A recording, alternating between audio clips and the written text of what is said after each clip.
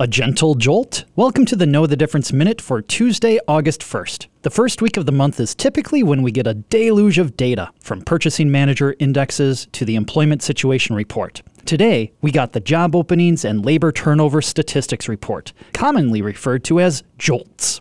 This report was a source of stress for a long time as job openings far exceeded the number of people actually looking for work. The Fed had been taking that as an indicator that the labor market was too hot to handle and that they'd have to do more to tame inflation. In hindsight, that's proved to be wrong, as lots of job openings really wasn't a big driver of inflation. Today's numbers showed job openings falling a bit. In March 2022, there were 2 jobs open for every person unemployed. Now, there are 1.6. It's a gentle jolt in the right direction. I'm Brian Jacobson, Chief Economist at Annex Wealth Management. That is your Know the Difference Minute.